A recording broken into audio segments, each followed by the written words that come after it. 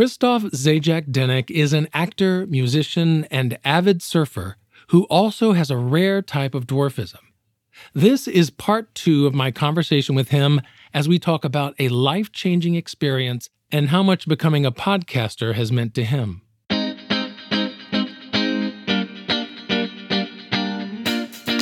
I like the fact that you're not looking at us.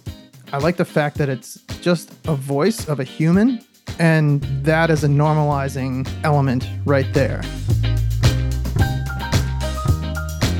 Welcome back to Why I'll Never Make It. I'm your host, Patrick Oliver Jones, talking with fellow creatives about the realities of a career in the performing arts. If you're able, I would greatly appreciate your support of me and this podcast by going to donate.winmepodcast.com. In part 1 of my conversation with Krzysztof, we talked about growing up with dwarfism, his love of music and drumming, and how he just kind of fell into the world of acting on camera. In this episode, we continue that journey with the movie and experience that had a profound impact on his life. So picking up where we left off, he has moved back to Michigan to go to music school and get back to his first love of drumming. But life had other ideas for what Krzysztof needed to be doing. I was in school for a year, and I pretty much hated it. I was 30 at the time and around a bunch of young kids, and I was in Detroit. And I there were some frustrations that I had, and I ended up getting called by the woman who got me the job on Paul. And she said, "Hey, I know you're in Michigan. Do you want to work on a movie in Michigan?" And I was like, "Yeah, because I don't want to go back to school anymore. I don't like it. And I need money, so let's do that." So I worked on a movie called Oz the Great and Powerful in Michigan. Am I dreaming? You're in Oz. That's where I really started to do stunt stuff. Or that was my introduction to stunt stuff. And so I was a munchkin. I also was trained to drive a team of miniature horses, which was super cool. I remember arriving to work one day and they said, "Oh, this is Tad. He's going to teach you how to drive horses." And I'm like, "Okay, cool. That's great." So we're going around the parking lot at like 2 miles an hour, and he's like, "You have to be careful. They're like 400 pounds of muscle, even though they're tiny." They would come up to my chin or my chest. And I'm like focused and driving these horses around a parking lot and stuff. Go home later and I Google this guy, and he's the stuntman in Hollywood. He's the biggest guy, and he's 3rd generation horse wrangler and stunt horse rider. The guy is incredible. Like the videos of the things that he's done in movies and just in shows is mind blowing. And here I am like 2 miles an hour with these 2 tiny horses. And he's like, just be careful, do this. He's the best teacher ever. He was so cool. He was amazing. As in, you're in some kind of wagon or something, and they're pulling it, and so you're learning the skill of how to actually steer them and do that kind of exactly. thing. Okay. The horse training was so cool, and the wire work. I was in a wire harness and on cables doing flips and a dance choreography scene. That was amazing to be a part of and to work on. The thing that really busted it open for me is there were 50 or more little people on that show. Yeah, I would assume, because Munchkins are obviously a big part of the Oz world. Yeah. Yep. And they used a lot of locals in Michigan, a few for stunts, but most of them were background. And when I wasn't doing stunts, I was working background as well. I'm curious if during this stunt work, if your dwarfism, if any medical issues came up as you were going through this physical activity. Yeah, I learned a lot because I have a spinal fusion from T1 to L4. My back does not bend.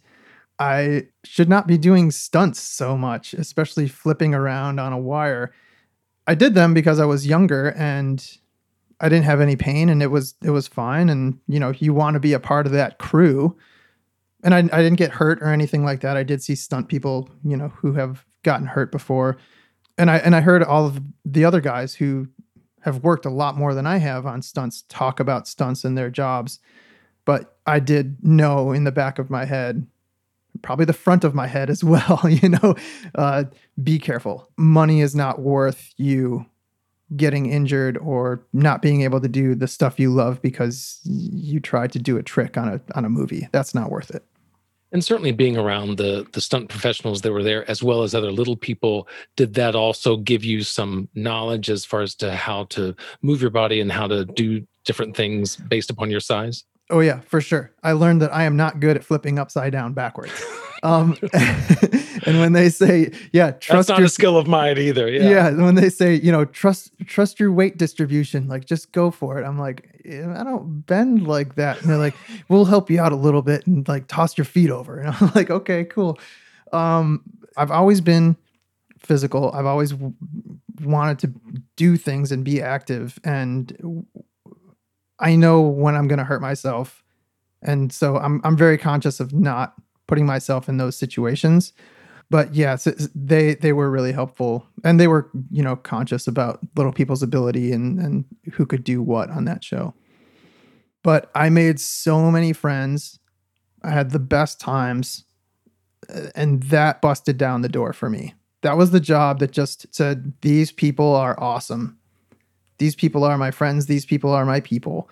And just because I was able to spend so much time with them and form relationships, and that's what it is, right? It's exposure. If people are around 6'3" people all the time, they're just going to accept you for being 6'3" because their exposure to them is so regular. That's what it was for me, we were treated well and stuff like that, but I already realized that in Hollywood, that if you're different, you get treated better, or you're there for a reason. You're a specialty or something like that, But I made friends. That's what was so cool to me, was having these relationships and these friendships that are still there now. And these friendships were a big part of you basically becoming friends with yourself again, accepting who you were. Absolutely. Yeah, for sure. And I think in the moment, it was such a high to be around all of these people. And so I probably didn't process it all until it calmed down, because there were a lot of people with very different types of dwarfism that I had never seen before. And people who were very, very small, and people who were taller and bigger than me. And it was just this range where there was zero judgment among us. You were going to be judged by the fact that, you were talking to a girl that somebody else wanted to talk to, not because of your height or your size or your disability whatsoever. And we all looked out for each other. And I think that was what was it was so cool. It was this kinship, and there was this thing that I'd never felt before. And I didn't really know how to see it in the moment or address it in the moment, but afterward you realize and you say, that was really great. And that was a moment of growth. So did Oz in any way make you think more about doing on-camera stuff, maybe less about drumming, or how did that affect that? I still wanted to drum a lot. I was living in Detroit at that time in a house by myself with very affordable / cheap rent. And it was cool to just have a house with a drum studio in the basement and be able to do whatever I want, whenever I wanted. But I also knew I was stifling myself socially, and I didn't like that. To directly answer your question, I wanted to drum, and I wanted to do more stuff on camera as well. And Michigan also has this thing called winter. Harsh winter, yes. Harsh winters. And it solidified my belief that I am not a fan of Michigan hard winters. Yeah, so I made plans to go back to California. Yeah. And so how long after Oz did you make that trek back? I think maybe it took me 2 years to play all my gigs and do some work and end being in that house. It took me a little while. Like, I was very independent, and I was very in a groove of sorts. I was really trying to find myself as a musician, and it was tough for me. I was playing regularly and I was making a living at it, but it was not really what I wanted. It wasn't at the level that I wanted, I should say. And I did miss California and the opportunities. I see my friends having these opportunities out there, and they deserve all those opportunities 100%. I 100% believe whoever gets to do something deserves to do it. But I also know that there are things out there that I can do, and I wanted to be a part of that again. What do you consider yourself now? Do you consider yourself actor, stunt person, drummer? Are you just this multi-hyphenate who's kind of doing it all, or do you have a focus now? I'm multi-hyphenate for sure. And I am in transition as well, because I've loved acting and I've loved drumming. Physically, I'm not going to go for stunt work. I know that about myself. I want to keep my physicality for the things that I love to do, like surfing and playing drums for fun. I don't want to do cover gigs because as I don't want to do cover gigs in the way that I'm trying to make money and make a living doing cover gigs. I don't want to physically, I don't want to wear myself out moving drums around and stuff like that. So I've really been struggling trying to figure out the next path. And that's kind of where the podcast has come in. I started to put this voice out there about a year ago, and I was so nervous and so anxious about making a show about little people and myself. The show was initially supposed to be about myself, but I don't want to listen to a show about myself. That's boring. Right. After 30 minutes, you're like, okay, I've said everything. Now what?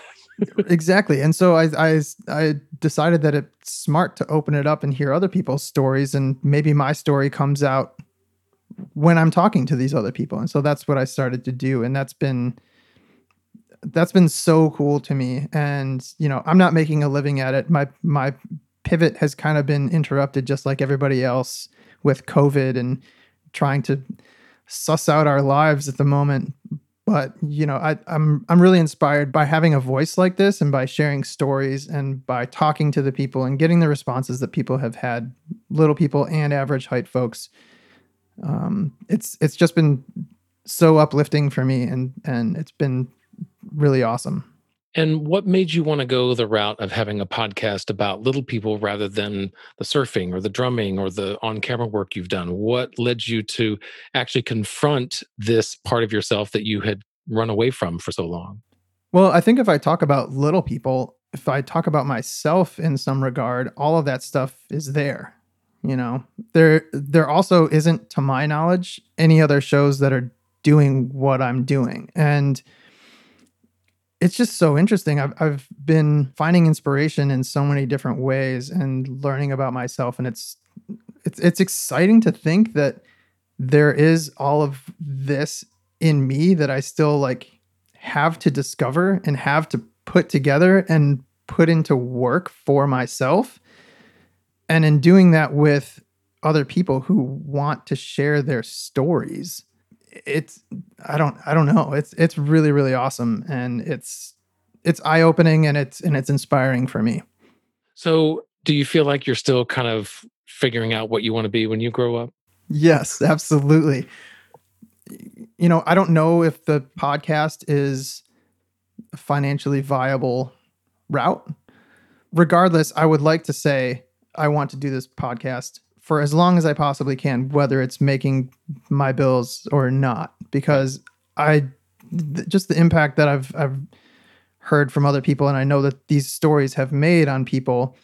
I get tons of messages from folks who have never met a little person or have had one interaction with a little person and have anxiety about it. And they just listen to these stories and they're inspired and they cry or they're laughing or it's moving in some regard because A, they never met anybody, and B, they never met anybody who did what this little person is doing on my show. And I think that's really inspiring. And I do like the podcast format for that because I like the fact that you're not looking at us. I like the fact that it's just a voice of a human. And that is a normalizing element right there. You can hear the inflection and you can listen and you can be drawn in by what they say and how they say it and not judge them by what they look like. Gosh, I want everybody to see these people. It's a ton of work to do video and I'm a one-man band at the moment. I hear you. Yeah, It's it's tough. Even just recording this Zoom, you're like, oh gosh, this is stressful. Right. But like, what am I going to do with this later? But um, I think it's approachable, right? There isn't this prejudgment. There isn't this expectation of what somebody's going to look like. Go Google my guests. They're out there for sure. They're on social media. Go see what they look like, but also listen to their voices, hear their stories. And maybe it's safer for you to do it when it's just a voice and it's not this visual that is louder than what you're hearing. I don't know. It's where I'm at right now, and it's where the show is, and I'm satisfied at the moment with it. I think you're so right about the medium of podcast and how, because it's just audio, it really is a leveling field for anyone who gets behind the microphone, regardless of skin color, regardless of size, regardless of ability, disability. For example, I had someone who's deaf on the podcast. So in audio format, you're hearing a voice, you're hearing his words. It just happens to be through a translator. But for that one, I did do a video because I was like, I can't have a deaf person on my podcast and not show them, signing and actually answering my questions and that kind of thing. So I did do a video for that one. But so still, cool, man. That's really cool that you did that. Right. And so to have a voice and to be able to not be distracted by what you see, because what we see so often comes with expectations, comes with our own stereotypes, the things that we think that person must be because of how they look, because of the things how they move. But once we hear a voice, like you said, we hear emotion. We hear that moment when they break up, when they're sad about something. We hear that moment when they're excited. And we can share that commonality with them apart from anything else that really might be different. Exactly. Yeah, for sure. And I think that just needs to be represented in a good way, in a broad way, in a way that just shows that, yeah, we all have struggles. Ours are visual, ours are physical, and you can see them and you can see us, reach for things that we cannot reach, offer to help, and say hello. We're people and we are friendly, and it's good. Yeah.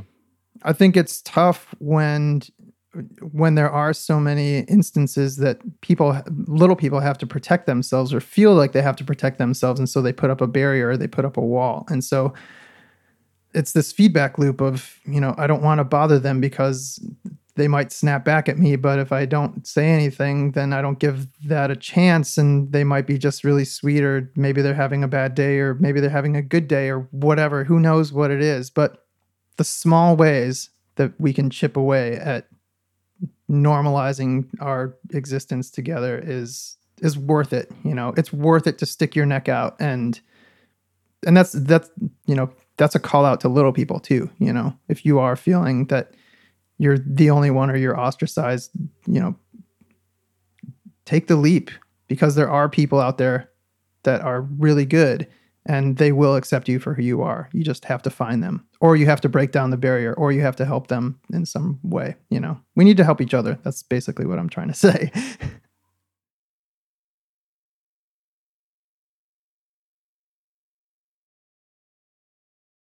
A memorable, because I don't really know the process for auditions or how that works with stunting or doubling stand-in.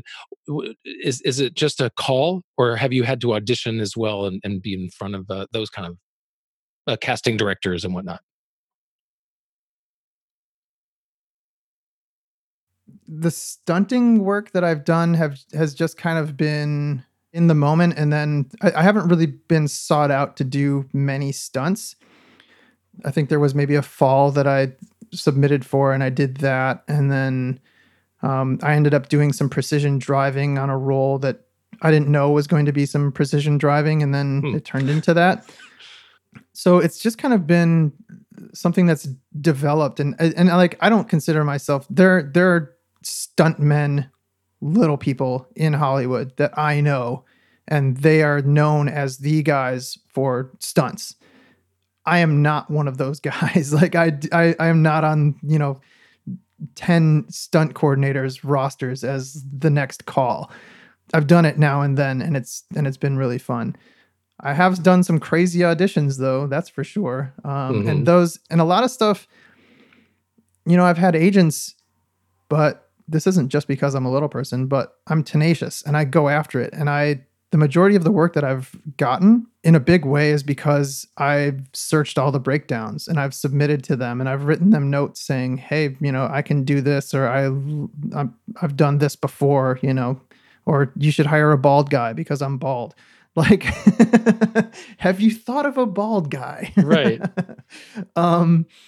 So my audition process is the roles that I go out for are not the same as average height individuals' roles. A lot of my roles the vast majority of my roles are costume characters, creatures, monsters, things like that, which is an issue that I am, trying to approach in Hollywood, because I've brought it up on my show. You don't see little people in just normal facets of society represented in a commercial or in a sitcom or in a movie. You never see a little person just walking down the road. We're always this specialty character.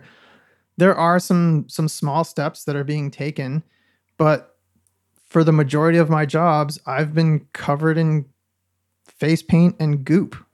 It's and I think that is a huge reason why I have felt the way that I have, and why society has felt the way that it has about little people.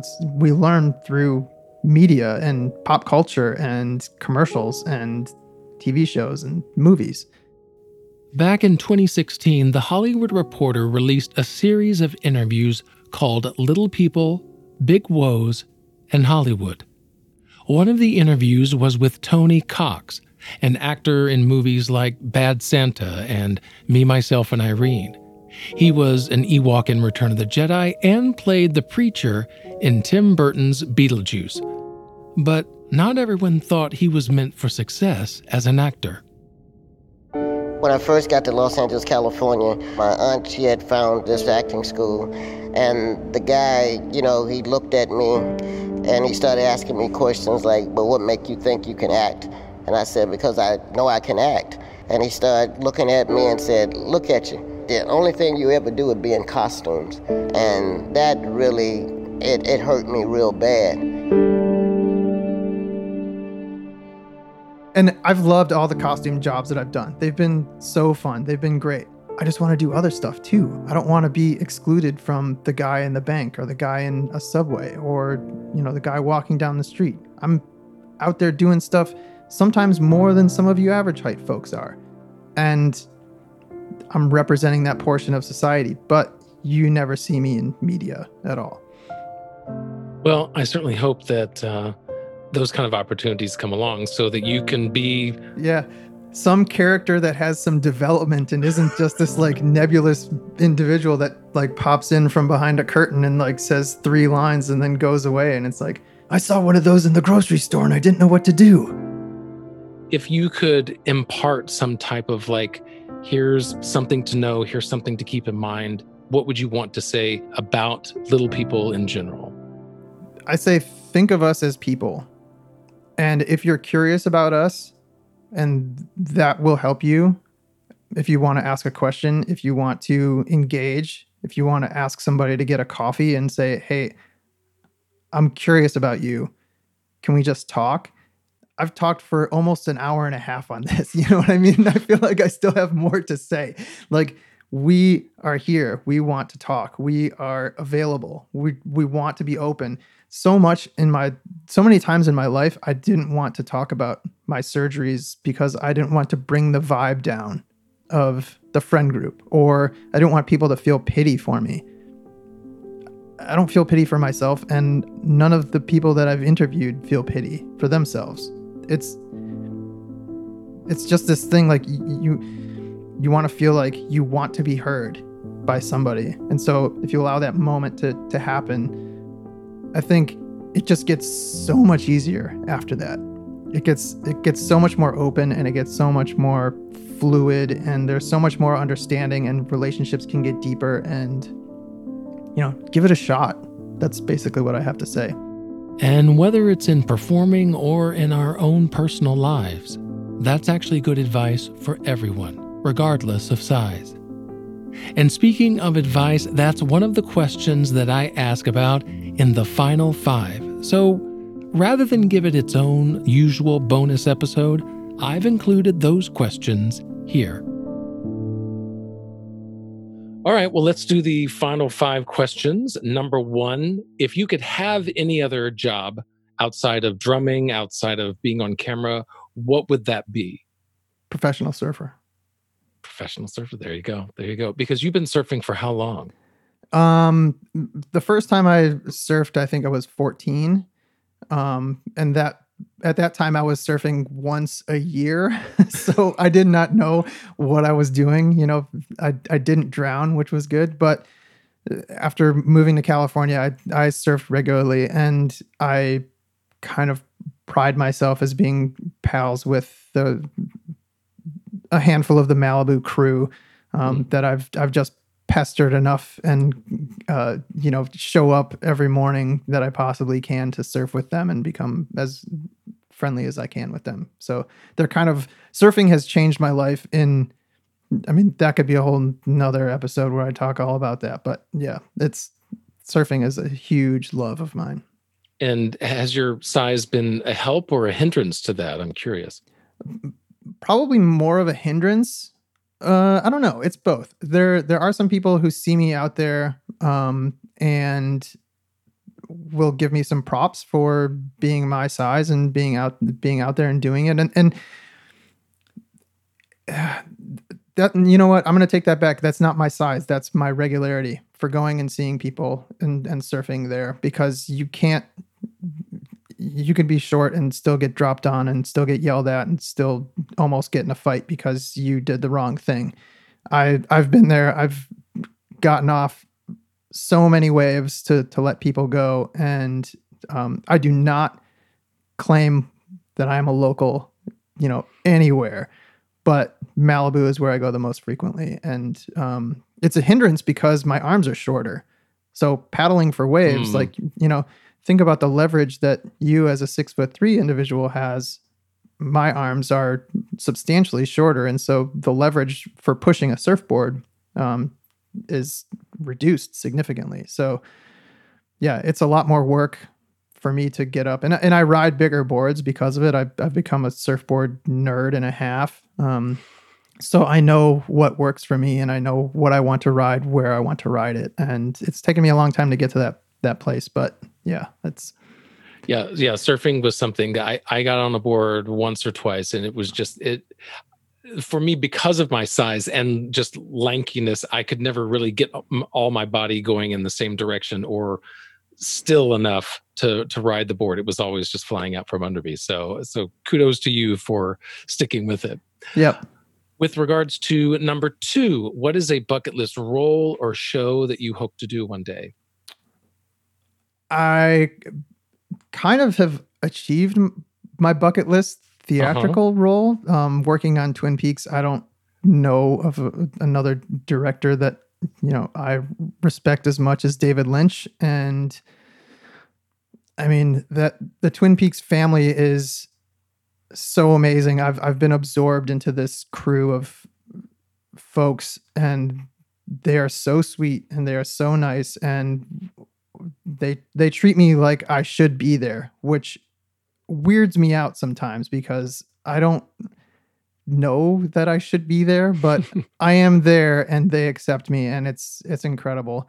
Were you a fan of the original Twin Peaks?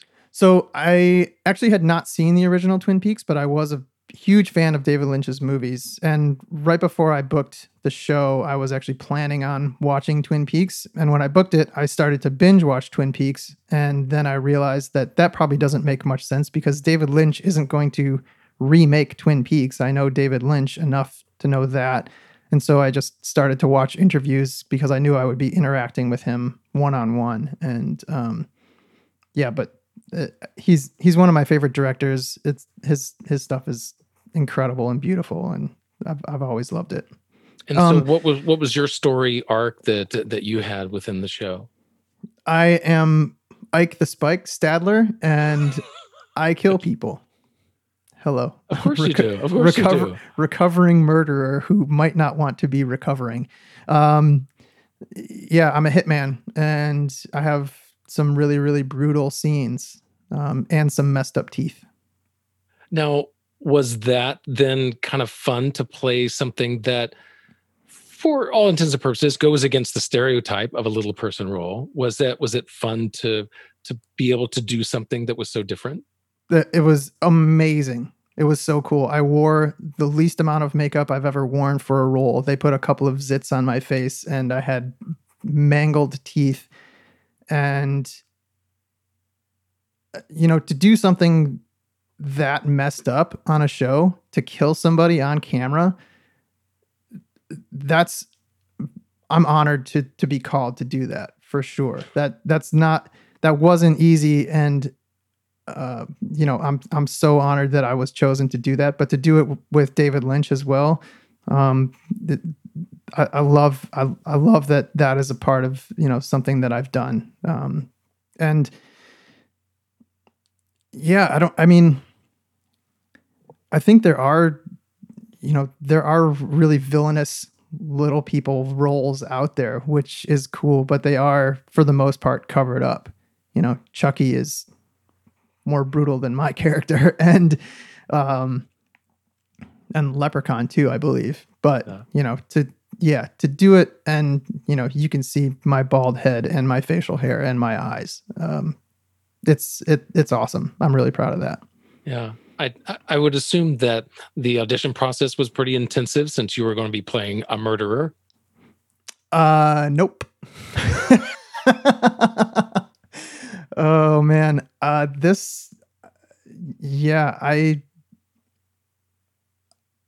It wasn't, I kind of just found the role and didn't know what it was for, and sent in my video, and they said, "We love you. We're going to hire you for this." And then I didn't even know that it was Principal. Oh my gosh. Look at you. Just send in a self-tape, and there you go. Wow. This wasn't an agency submission at all. This was me being scrappy and going for it. And yeah, biggest thing I've booked is through just a self-tape of me doing a couple things on a video. Crazy. Wow. Well, yeah. Well, obviously they saw something, so you got to do it. So lucky, so lucky. So you've kind of already referenced this, but number 3, who do you look up to as a mentor or someone that inspires you? So many people. if you could focus on one, what would, I think my mom, hearing my mom's story with me, and then getting to be able to talk to her as much as I can.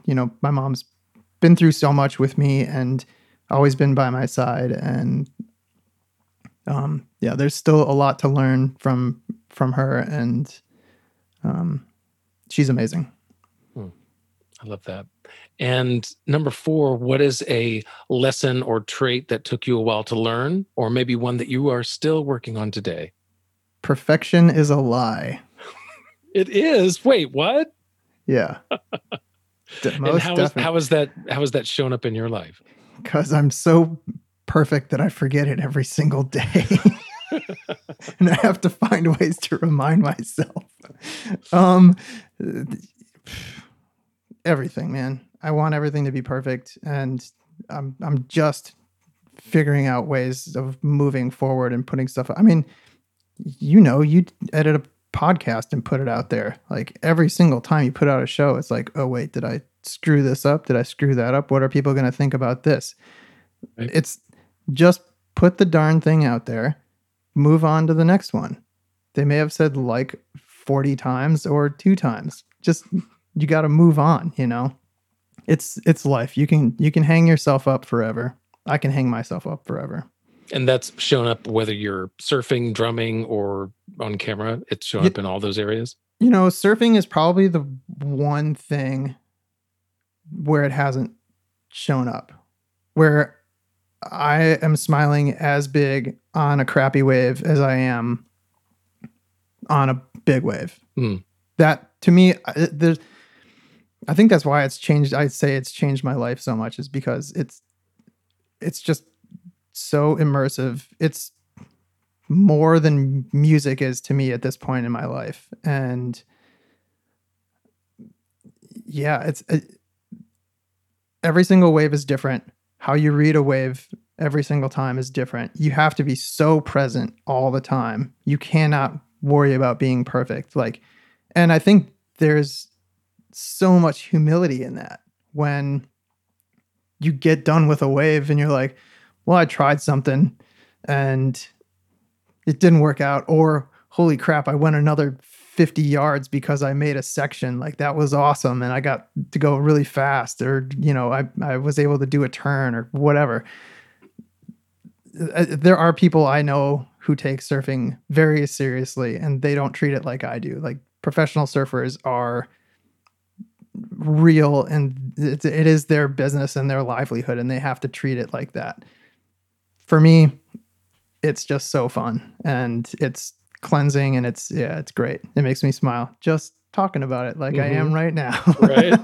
Well, no, I mean, that's such a good life lesson itself, about just taking waves as they come, being present in the moment, and giving it all you got. So that and having fun with it. I think that's something we can all learn in just our own lives. And you can't control what you can't control. Exactly. And so, number 5, what is the best advice that you have received? The best advice that I've received is be confident in yourself. Trust yourself. Go for what you want. Figure out what that is, because that can be difficult. Right. But, be you and go for it. Who was it that told you that? I think it's just a culmination. Well, that's not true. People that were mentors to me growing up have told me that, my parents were always very supportive in all of the crazy stuff that I did, touring in rock bands and, wanting to surf and photography and video and stuff like that. They understand that's important, and they traveled me a lot. They showed me a lot in the world, and I think you find yourself when you take yourself out of your comfort zone and your normal conditions, right? And yeah, so my parents, they're the first people that taught me that.